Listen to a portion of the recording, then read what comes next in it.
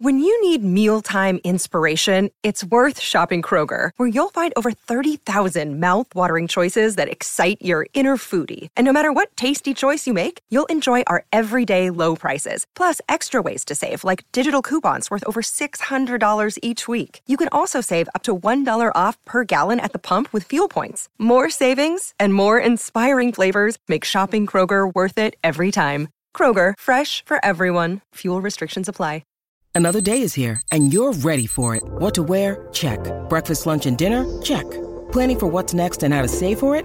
That's where Bank of America can help. For your financial to-dos, Bank of America has experts ready to help get you closer to your goals. Get started at one of our local financial centers or 24/7 in our mobile banking app. Find a location near you at bankofamerica.com/talktous. What would you like the power to do? Mobile banking requires downloading the app and is only available for select devices. Message and data rates may apply. Bank of America N.A., member FDIC. And this episode of the A-List Podcast is brought to you by betonline.ag. Welcome to another edition of the A-List Podcast. I'm your host, A-Shra Blakely, with the co-host with the most, Kwani A. Lunis. What's going on, Kwani? I'm good. I'm waiting for this episode to be finished so I could go work out. Wait, work out what? At the gym. Workout? I'm at the gym. Wait, you mean like lifting weights and stretching and all? Cardio and everything. Kwani putting in that workout time. Okay. Oh my God. Kwani trying to get that summer. Is this for summer 22? Spring 22? Okay. Winter Well, 2024. Okay. Well, Kwani is flexing her freedom to work out. Another individual is flexing a little bit of freedom these days. You got that. Oh, Good I see friend. what you did there. Our good friend, formerly known as Enes Kanter, is now known as Enes Kanter Freedom. It is official. He's got his U.S. citizenship. He's got his name change. And it's been interesting to see him kind of do the TV circuit and talk about, just some of the, things that are going on with his desire for the name change and what's behind it. And I don't know. I got mixed feelings about it. I mean, I like the fact that Enes is really he's pushing for lots of social justice issues around the globe, but it feels a little too commercialized. Or is that just me? It's not just you. I think anytime someone is using your platform to speak up for marginalized groups of people, it should be deemed a good thing. But I can say, at least from what I've gathered on social media, that there is a lot of burnout when it comes to the way that he has approached his methods. And it has come to a point where every day he is in the news and on a different network. And at first, it, again, seems as though it should be seen as a positive. But I think a lot of people have gotten to the point where they just see it as jokes. And I've seen a lot of jokes as a result after the name change. Congratulations to him on getting his citizenship. But I think people to the point where they're no longer listening to the message because of the fact of who the messenger is. And there might need to be a shift in the way that his activism is continuing, because he may not be able to reach the people that he's trying to if he continues this way. Well, that was the nicest way I could put it. That was done. Well done, Kwani. Well done. You ought to be a politician moving like that. Stop. One of the things that I guess for me that's been a little bit tricky for me is that the issues that he raised back that are going on in Turkey are legit. I mean, there's without question a lot of really bad things going on in his native country, and I love the fact that he's amplifying those issues and putting them front and center for the world to see. That's a great thing to do. But one of the issues that I've been having is that while America is a great country, there's no doubt about it, there are far more liberties and freedoms, there's that word again, here in the United States than there are in a lot of countries. But I'm a little bothered by the fact that it seems as though he and I don't think it's necessarily an intentional thing, but he makes the United States sound like it's a utopia. Now, compared to some of those other countries, there's no question that the U.S. is in much better shape on just about every issue you can imagine. But we got some issues too. The United States has some problems Absolutely. too. And I guess for me, the thing, I just wish there was a little bit more of a balance between recognizing the fact that being an American citizen is a great thing. There's absolutely no doubt about it. But let's not act as if we got all the world's problems figured out and we have everything and anything going right in this country, because there are some things that we can get better at, things that we need to improve upon. And for me, it's a little bit bothersome that I don't hear much talk about that. And again, I understand the perspective that he's coming from, which, and again, he's looking at, this is where I grew up in Turkey. This is what I experienced. This is what my people have experienced. This is what I'm enjoying in the United States as a professional athlete, which that in itself puts you in a little bit of a different category than a lot of American citizens. To me, the bigger point that I just wish was amplified a little bit more was that, things are great in this country, but we can do better. Just like things can be better in Turkey. Things can be better in the United States as well. That's my only real issue with him at this point, because again, I love the fact that he has not allowed that energy that so many athletes had in the bubble as far as bringing about social change and things like that. He hasn't let that energy die down, which I'm disappointed in a lot of the guys that are in the bubble who you hardly hear anything, you hardly see anything that speaks to the issues that they seem so passionate about when they were in the bubble, that now all of a sudden you don't really see or sense or feel that same level of commitment and passion. Whereas Enes Kanter Freedom has been able to keep that alive. And I think in the long run, that's a good thing. I just wish that his message would be a little bit more encompassing of not just the issues that he sees overseas, but also the issues here in his new country, the United States of America. I was going to say that is a really good point. The fact that you mentioned being an athlete, that comes with its own privileges but also it is the double-edged sword of speaking up and being the only one that came out of the bubble that actually did keep that same energy. I talked to him when he was in the bubble for NBC 10, and he was very adamant about making sure that the message did not die down. And so you can't fault him. He was a man of his word in that way. But I do think there are levels of privilege that do need to be checked from every different level for him. Again, coming from a country where he does realize that the United States has a lot more to offer him as a citizen, but also noticing that you're in a different tax bracket. So that gives you a different amount of opportunity than it would someone else that lived in this country as well. So again, there's just so many things that you could unpack with. This could be a whole podcast itself. But congratulations to him on the name change and becoming a citizen. That's exciting. That's exciting stuff. It is. I mean, it really is exciting stuff. What's not all that exciting is what's happening in New York.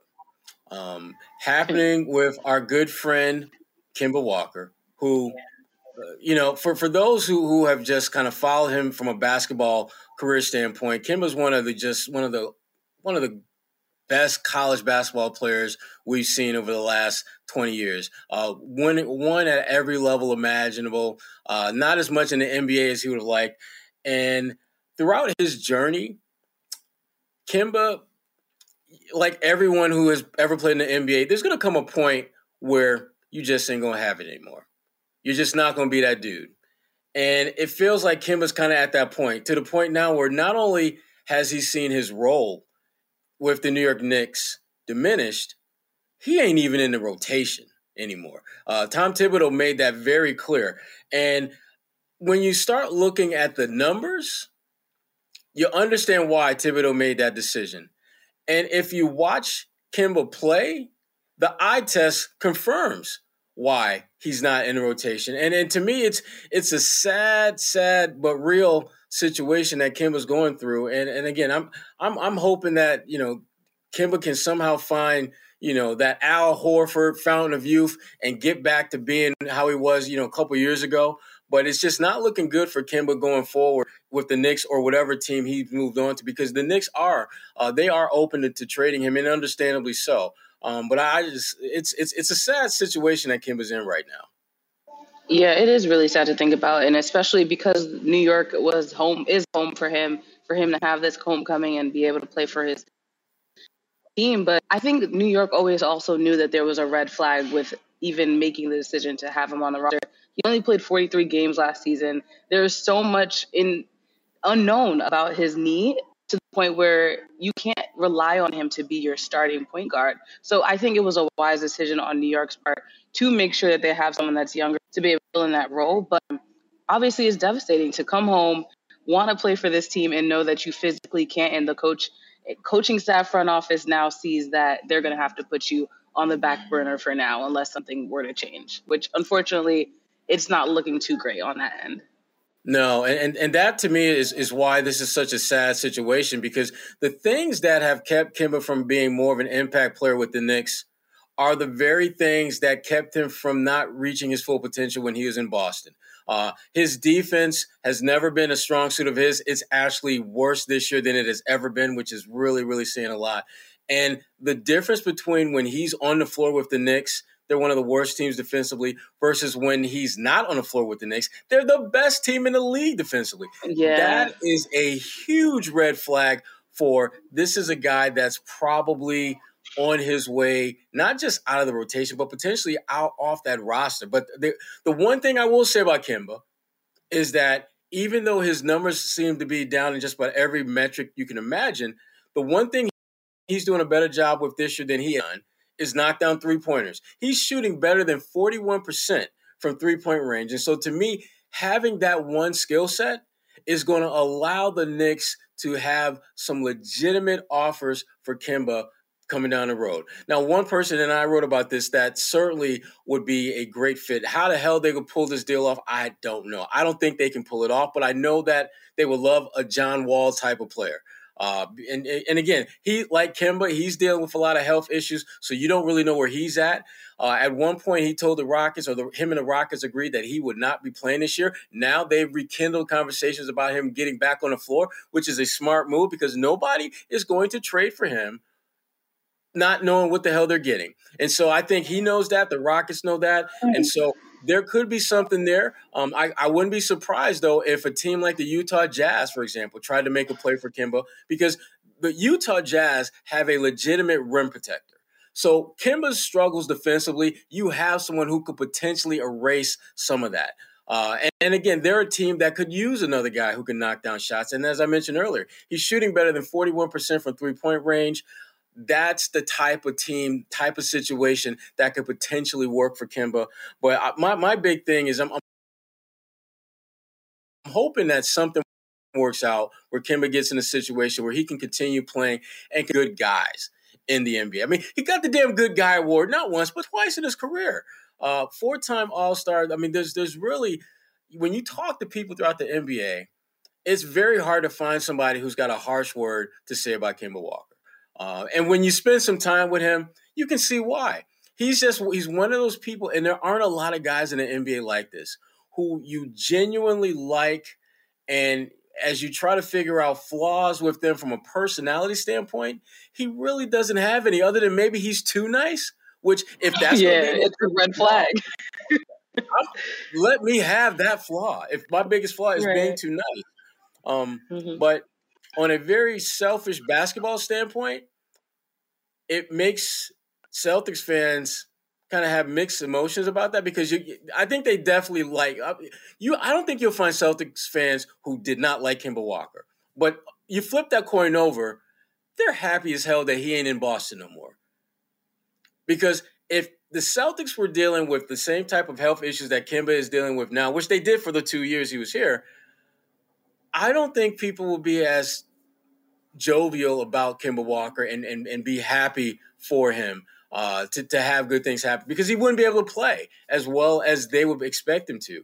So the Celtics dodged a big-time bullet in trading him, and in return getting Al Horford, who's been huge for them this year. Yeah, that's a really good point. And a thing that we've been harping on with Al Horford is that leadership that he brings to the team now. Kemba brought his own form of quiet leadership for that Celtics roster, but Al brings a completely different background that I think has worked with this team so far. So unfortunately, it's sad that Kemba had to be the one that ends up leaving as a result. But I think that, as you mentioned, the Celtics did win in a sense when you look at the way that it's all panning out right now.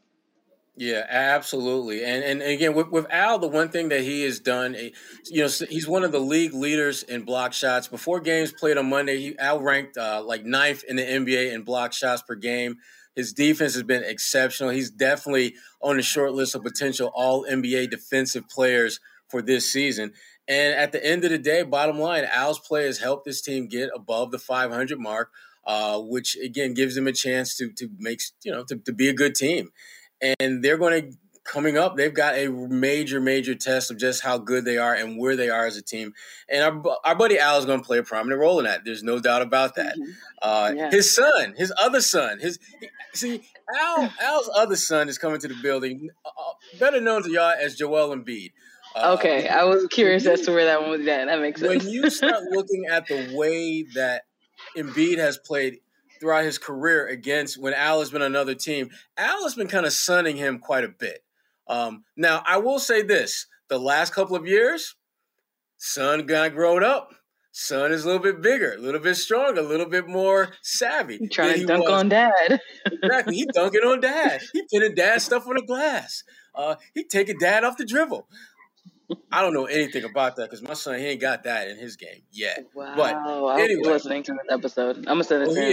He is. But I will say this, though. I'm looking forward to seeing how Al handles the Embiid matchup. But I'm also looking forward to seeing how the crowd is going to be because this is really, this is one of those games that I'm fully anticipating will have a very playoff-like feel about it because of the opponent. You got Doc Rivers coming back and Doc Rivers and family, brother, son-in-laws on the team. You got Al with his son, Joel Embiid coming back. Reunion.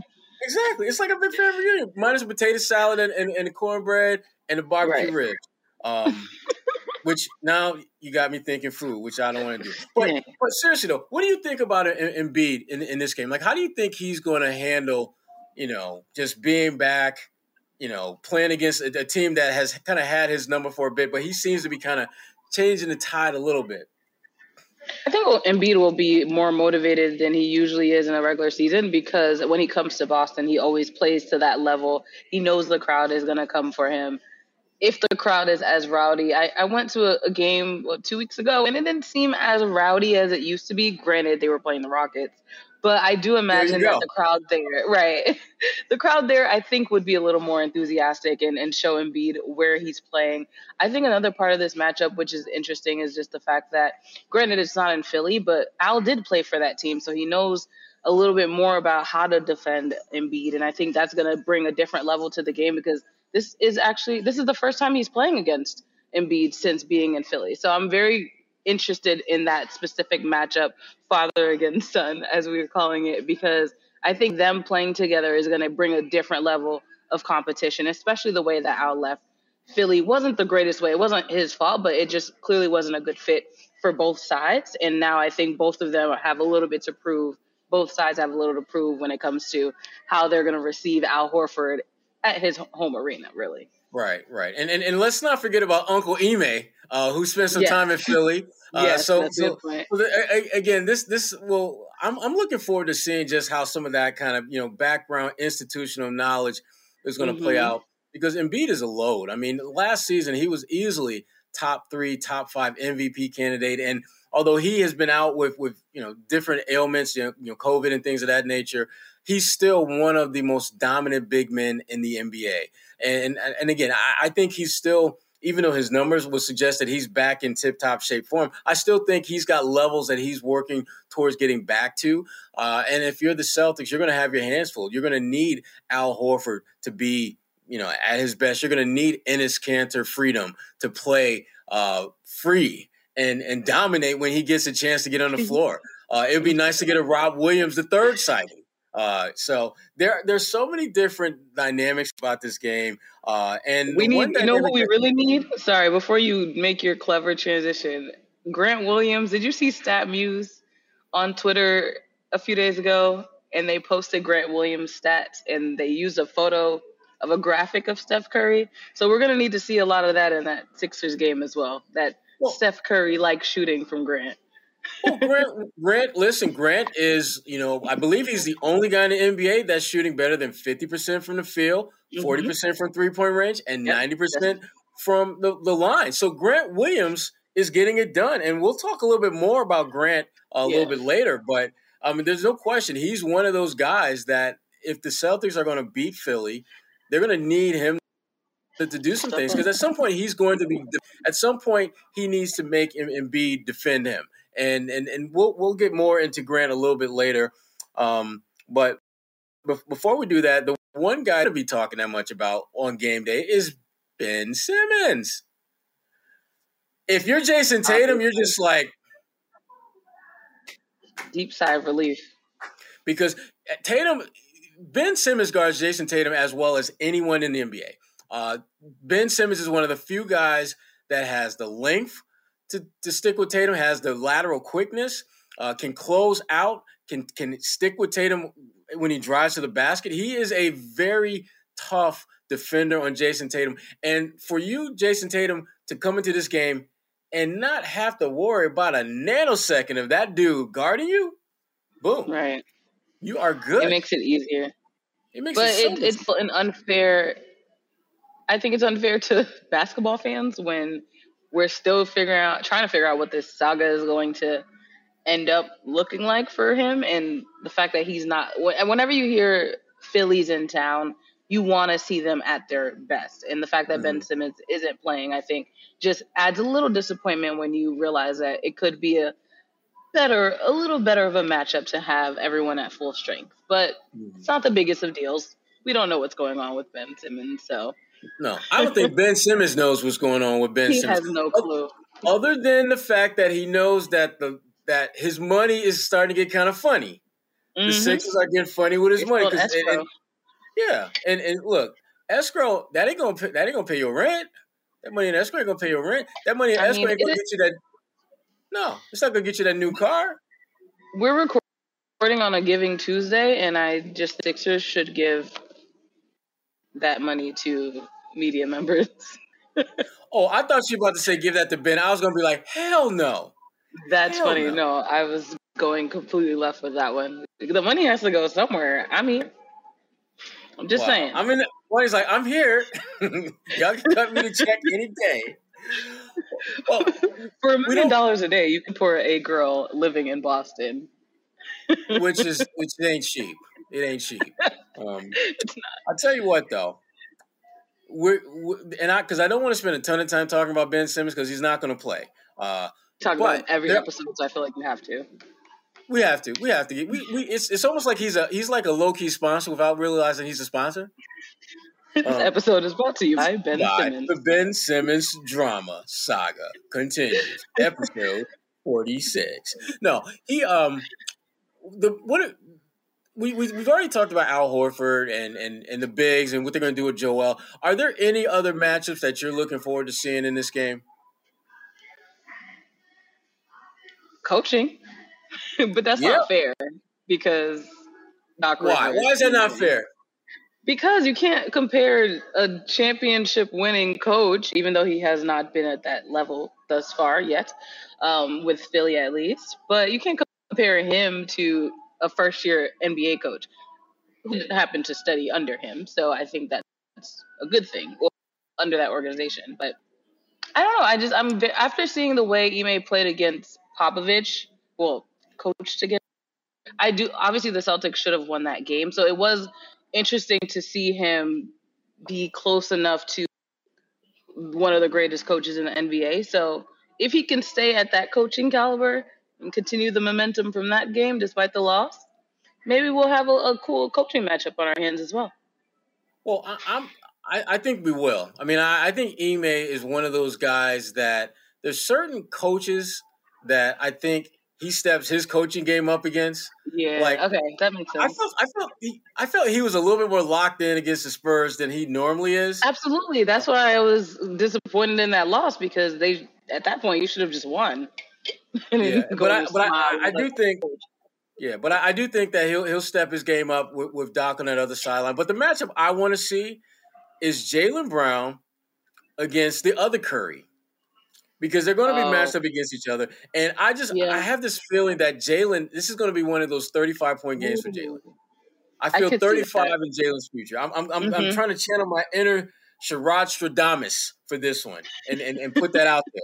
I just Right. think that's a matchup that Jalen should absolutely dominate. That Steph Curry, Mm. he's got that. He's a great shooter. Don't give me, or excuse me, the other Curry, great shooter, but he's kind of on that But he's mouse in the also house. coming off that loss to his brother.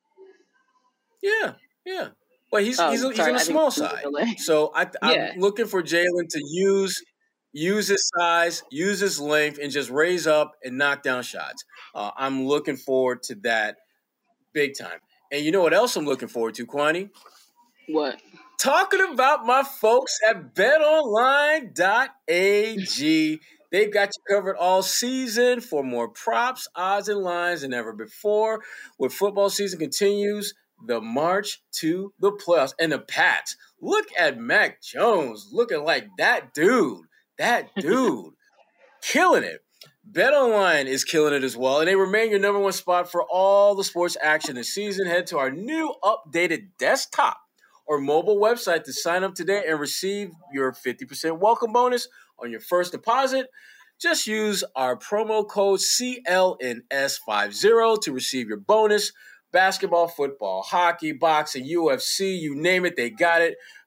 Also have your favorite Vegas casino games. Don't wait to take advantage of all the amazingly awesome opportunities that are available for you for this season. BetOnline is the fastest, easiest way to bet on all your favorite sports. BetOnline, where the games start. And that being said, we're going to go back a little bit. We're going to go back to the Toronto game, Celtics' last Okay. game. Good win. Good Yep. win. Not so good Tatum. Struggled with his shot again, but he had a lot of assists. Which do you prefer?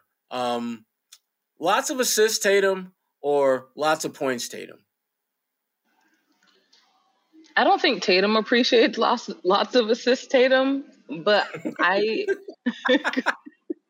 You're like, but I dimes. I'm think trying to get paper. right.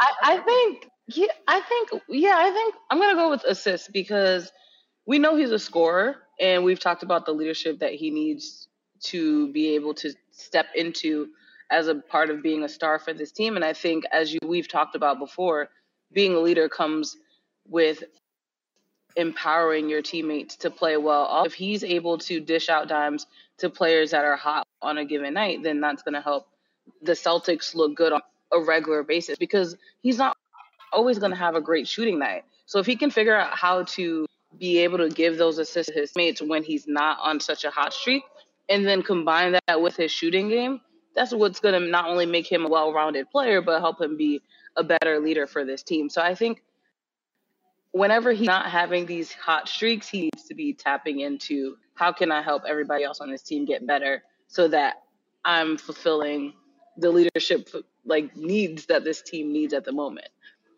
Yeah. I think Tatum. And again, we've talked ad nauseum about Jason Tatum and leadership.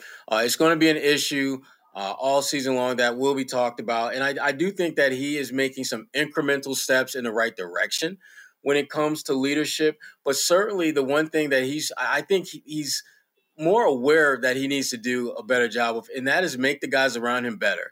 And the one guy who I think, well, if there was like a most improved Celtic player, it would be Grant Williams. He's been the one guy that has been significantly better than what we saw last year. And Tatum obviously has something to do with that. But in that Toronto game, when Tatum was struggling, Grant had 15 points, 5 boards, a steal, a block, had a plus 11 or 12 plus minus when he was on the floor. But more telling is what his body of work this season looks like.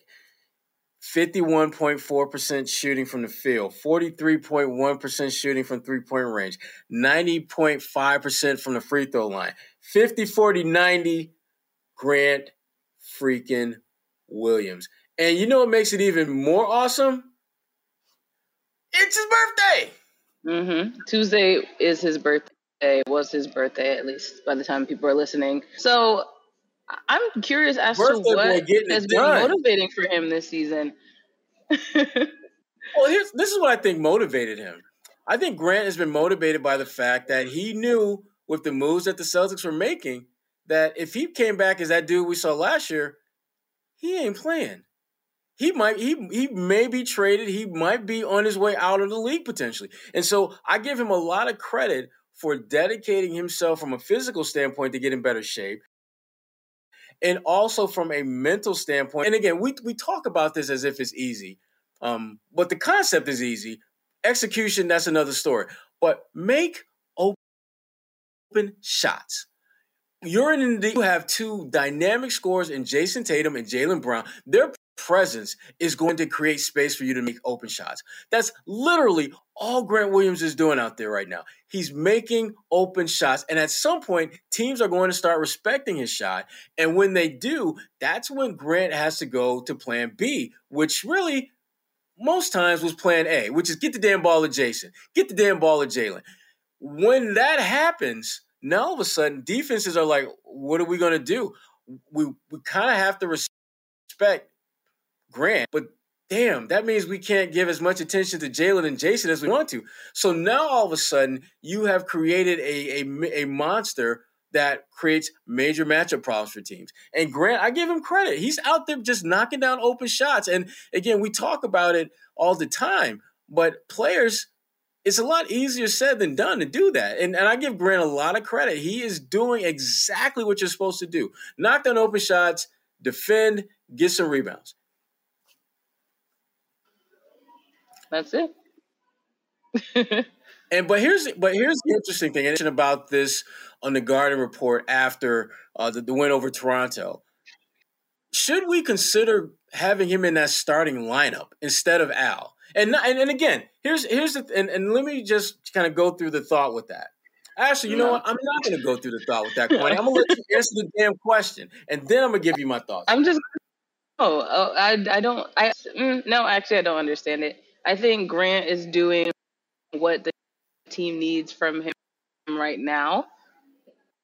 Similar to the way that when Schroeder was starting and mentioned how it's better that he's come off the bench with that second unit and really just leading them. I think the same goes for Jaylen Brown when it comes to scoring. Obviously, Grant brings a lot more to than just that, but I think having him on that second unit is actually beneficial so that you're not you're starting off strong. Everyone's gassed out because the second unit hasn't even been able to, really work well together. And I think Al obviously would work in that second unit, but I do like him in the starting lineup for this team, especially with Jaylen and Jason together. I think has that versus having three scores there, right. And then chaos may ensue. But I think it's just good to see Jaylen and Jason's game. Are you going? Is Grant gonna need to come off the bench for that? Figure out the rotation from there. When you have all of your best eggs, that could be a little risky for the Celtics at this point, at least in the season. Well, I like the fact that when he does come into the game, he's usually playing with one of those two guys and not both. And that allows, I think, him to really get into a flow, get into a rhythm. And to be very frank with you, I love the fact that he is making the most of the role that he's being given to play right now. To me, I feel almost superstitious about Grant Williams now. Like just the idea of tweaking what he does, putting him in a different role right now. I almost feel as though, it's like playing, you've got all the pieces perfectly aligned. And what is that game called? Is it Jumanji? Where you can take the pieces out? Tetris? No. Not Tetris. Jenga. Yes, Jenga. That's the game I'm thinking of. I feel like that about Grant. Because right now, everything is aligned perfectly. Everything is cool. He's doing his thing. And if I try to even tweak or touch anything that he's doing right now, the whole damn thing can fall apart. And I don't want that. So let's be honest, with Al Horford, the only thing that Al has really, I think, done not so great a job with is knocking down threes. He's shooting around 28%, which is like the worst he's ever shot from 3-point range. And so to me, the law of averages says that Al's going to go on a hot streak and shoot in the 40-50% range from 3-point range over a period of time and get kind of back into that low to mid 30s, which is where he typically shoots. But I just love the stuff that Al's given that first unit. I wish he played a couple minutes less. Like, I'd love to see him in that 20 to 25-minute range, whereas now he's usually in the mid to high 20s. But I think the Celtics right now are slowly but surely kind of coming together with the type of 8-9-man rotation that I think that they're going to be comfortable with. And Grant, he has done everything he can to solidify his role with this team. And then to his credit, he is playing really good basketball, which, again, that hasn't always been the case when we talked about Grant Williams. It is now, though. And so, again, Grant is getting it done. Well done, Grant. And happy birthday to Grant Williams. Yeah. Young fella. Not so young anymore, but that's all right. That's all right. He's balling out. And even after, right. And obviously they're looking to build off the Toronto win with the Sixers coming to town on Wednesday. And then they head out west where they will see Utah, Portland, the Lakers, Clippers, and Phoenix. Boom, boom, boom, boom, boom. That's a tough road ahead. All those teams are either solid top-tier playoff teams or at worst on the fringe. And Portland is probably the worst of that bunch. And that's a team that, you can't take them lightly because they can do some things and cause some problems for you if you're not careful. So shout out to my boy Chauncey Bill. Yeah. So they just have the advantage overall. Right. So, the Celtics have a pretty tough road ahead for them. What are your thoughts about them heading out on this West Coast trip? Are they where you would ideally like them to be at this point in terms of the way they're playing as they embark on really one of the toughest stretches that they're going to have all season?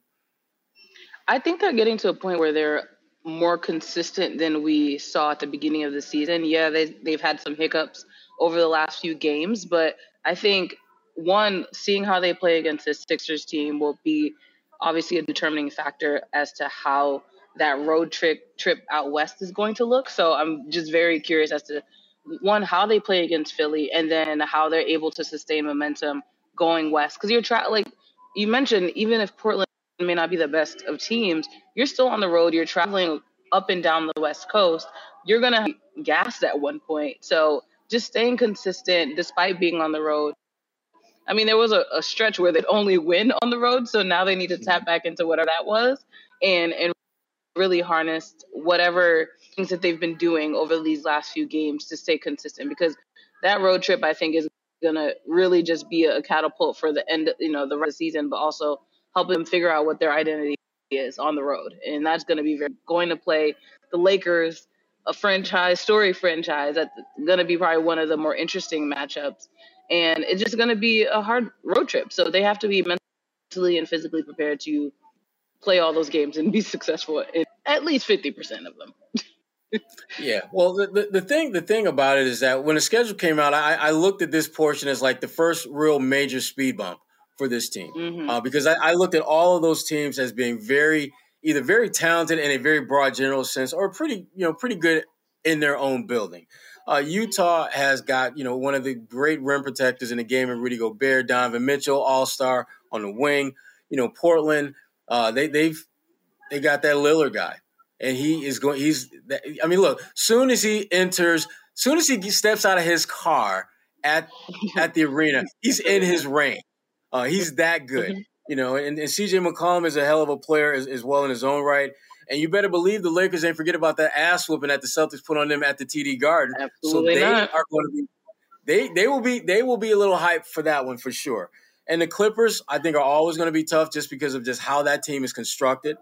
And you cap it off against the best team in the damn NBA, Phoenix Suns, team that literally has not lost in weeks. They're that damn good. So this is going to be a really, really, really tough trip for the Celtics if they're going to have any shot at just being able to build off of what we've seen. Really, because what you're talking about, Coin, it seems like the last 2.5 weeks we've seen a better version of the Celtics, and we're going to need to see an even better version than that version if they're going to have success in these 5 games out west. Now, when we talk about out west, we mentioned the Lakers. and their star player LeBron James was making headlines recently, and we ain't talking about the back and forth between him and our good friend Enes Kanter Freedom. We're talking about that little kerfuffle that he got into in Detroit a couple weeks back with Isaiah Stewart, who, look, Isaiah Stewart is about that life. And the Lakers and the Pistons recently played the first game against each other since that kerfuffle. Yep. And like most sequels, Kwani, this was a dud. Yeah. No fights, no fists thrown, no verbals, no interaction at all between them. And I don't know just what people were fans. Because that's kind of what I was expecting. But LeBron was doing LeBron-like things. I mean, clearly he was absolutely in I need to send a damn message tonight mode. And the Lakers won that game, pretty comfortably for the most part. Never were really, really threatened. But again, like most sequels, that one was a dud. And I'm just glad they were able to have that game soon after the incident, so that they can be done with it now. We're not gonna. I know Isaiah Stewart said after that he's not going to be talking about it anymore. Well, and that's fine. Yeah. But it's easier to say that now when you see them again until next season, because it's not like both of y'all going to be in the damn NBA Finals, so we ain't got to worry about that, or even the playoffs. So exactly, Detroit. So, but we mentioned a little bit earlier. We talked about Golden State we talking about Phoenix, but they're actually hosting Golden State, who officially has the best record. And I mean, again, you're talking about two juggernauts this year. I mean, they have been head and shoulders above everyone in the NBA. And just who you think is going to get that tonight? I don't know. Yeah. After watching, I love putting in a hot seat. I know. Just think about it as some crunches. Think about some crunches. Just work it out. I'm giving it to the Warriors. I'm going to give it to Steph Curry after watching that game against Philly and against his brother. I know one of the biggest competitions we usually see from athletes is when they're playing against a family member or sibling. And just to see how Curry was able to tap in at the final second, knowing he did more over his brother, and to shoot that final shot to get over 20 to 25 points. But I think he's going to have that, it's not his brother, but it's going to be that similar mentality of, all right, this is the game where I need to tap in and win. And it's not necessarily him even needing to prove anything, but watching the way that the Warriors have been underrated this season, people are still like, oh yeah, Steph Curry's back, but I don't think they understand, like, the Warriors they're good again. So I think Steph Curry will want to prove to the people that haven't been watching as closely that they're just as good, if not better, than Phoenix. And that's why I'll give it to the Warriors behind Steph Curry's very high-scoring game. No predictions, but a high-scoring game. I mean, I agree the Warriors are good, but I got to go Suns. I got to go Phoenix. And one, the game is in Phoenix.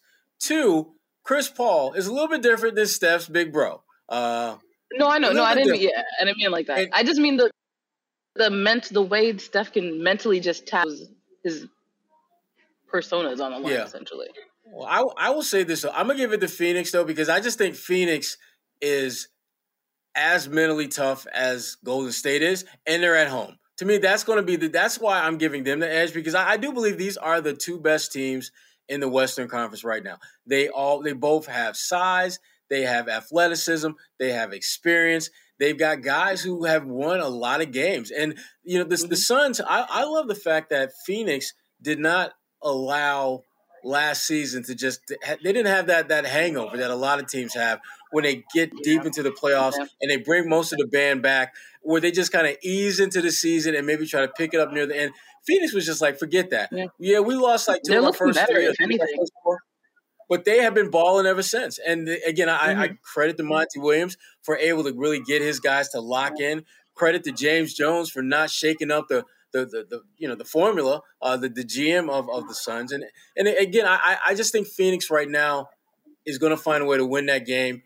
And I think about Devin Booker. I think about Paul. I think about our good friend Jay Crowder, who seems he seems to be like Mr. Midas touch, because he's in Miami. They get to the finals. He leaves and goes to Phoenix. They get to the damn finals. It's like, damn. Again, why didn't he have that energy when he was in there? Boston, though? I never saw that in Boston. Jay was a good player in Boston. I did not think he impacted success the way he has since he left. Yeah. Other than that time in Cleveland, Jay's been pretty productive pretty much everywhere he's been since leaving Boston. So I just think that Phoenix Suns, they've got so many things that make them a tough out. Again, this game isn't going to decide who's going to win the NBA championship, but it's going to be a significant step in that direction because Phoenix is probably going to have to outperform Golden State to have the best record in the Western Conference. And that home court, and I do believe if these two met in the playoffs, which at this point looks like it would be the conference finals, home court is going to be a difference. I normally I don't think it's that big a deal, but for these two teams, I think it would be the difference maker because I think on so many levels there's a lot of parity between them, and every little advantage, like having a room or just a stadium full of your people in a game 7, that could be the difference between them getting back to the NBA Finals or not. I think so. I always agree with Notion because the talent will be on the floor, but what is the sound that's around you? We talk about the TD Garden all the time. It could be the Rockets, the Sixers, whatever their opponent is. When you're coming into this arena, as a player, it's been said that it changes the way you approach a game when you're the opponent and you know that everyone's rooting against you. So I agree with that, and I would love to see that as a Western Conference Finals because those two teams, I think, would be really good 7 games. Absolutely. And I would damn sure do what I could to be there for that one. Same. Those two cities, right? Sherrod approved. Yeah, that's true. It's good cities as well. That's a good point. Yeah, good cities. Speaking of good stuff, Kwani, what you got coming up on NBC 10? I know you always got some good stuff coming. What you got coming, girl? Yeah, the latest 10 questions was with Ashley Wagner, former Olympian bronze medalist, 3-time world, national champion. Really a Hall of Famer when you talk about figure skating. Yeah, exactly. So I interviewed her, talked about her career. She's actually dusting off her skates, as she told me, and going to be performing in Norwood on Saturday at the Skating Club of Boston, first time since retiring. So the money's going to a retired Olympian get back on the ice, I think will be exciting. So you can head over to NBC 10 Boston and check out that. And that latest on 10 questions, at least. Nice. I got a piece out now just about Kemba Walker and his situation in New York and just how that's kind of deteriorated. And just looking at, kind of behind the numbers at how he got here and why the Knicks' decision to take him out of the rotation just makes good basketball sense. I'll have a couple of pieces for Ebony coming as well. And obviously, I'll be on the Garden Report post-game show with Jimmy Toscano, Joe Sway, Bobby Manning, John Zanis, and we'll flap our gums and talk about the Celtics, whether they surge ahead and play amazingly awesome basketball, or if they suck. We're still talking about them. So, we'll see. We'll see. I do think they will. I believe they will beat the Sixers. I do. I just think that they're ready. They're ready for that. They're ready for that game. Jason Tatum does not have to worry about Ben Simmons coming off a bad game. I could see him and Jalen each going for 30. That's what I'm going to do. Each of them will have at least 30 points in this game. All right. It's in the books. 30 points each. Absolutely. I think Jalen will have 35. I think Tatum will have like 32. And I'm cool with that. Put that down. As always, we have to give a shout out to our sponsor once more, betonline.ag. If you code already, use CLNS50 for that signing. There's so many games to bet on, including the Sixers game coming up. Hang on it. See what your words are worth at least, and let us know if you win anything. Absolutely. I got some college football picks that I'm ruminating over now to see where I'm going to go with that. Hopefully it's not Syracuse. Oh, we're done. In every sense of the word, we're done. Talk about Syracuse. The team that's actually been doing well for me in college football this year was Cincinnati. I jumped on them. Oh, that makes sense. Like when they played Notre Dame, and got some action on that one. I've been rolling with them ever since. So shout out to the Bearcats. Your boy loves you. Connection. Making him that money. That's the connection, Kwani. Our pod. Yeah, I know. It's all about the money. Episode 52 in the books. The Vitaly Potapenko edition is done. We didn't even talk about him. We were supposed to have a whole 10 minutes catered to his legacy, but I guess not. Not today. Maybe next episode. He just got 10 seconds. We're good. Well, for H. Blakely, I'm Kwani A. Lunis. Thank you to the A-List podcast. Be back here next week.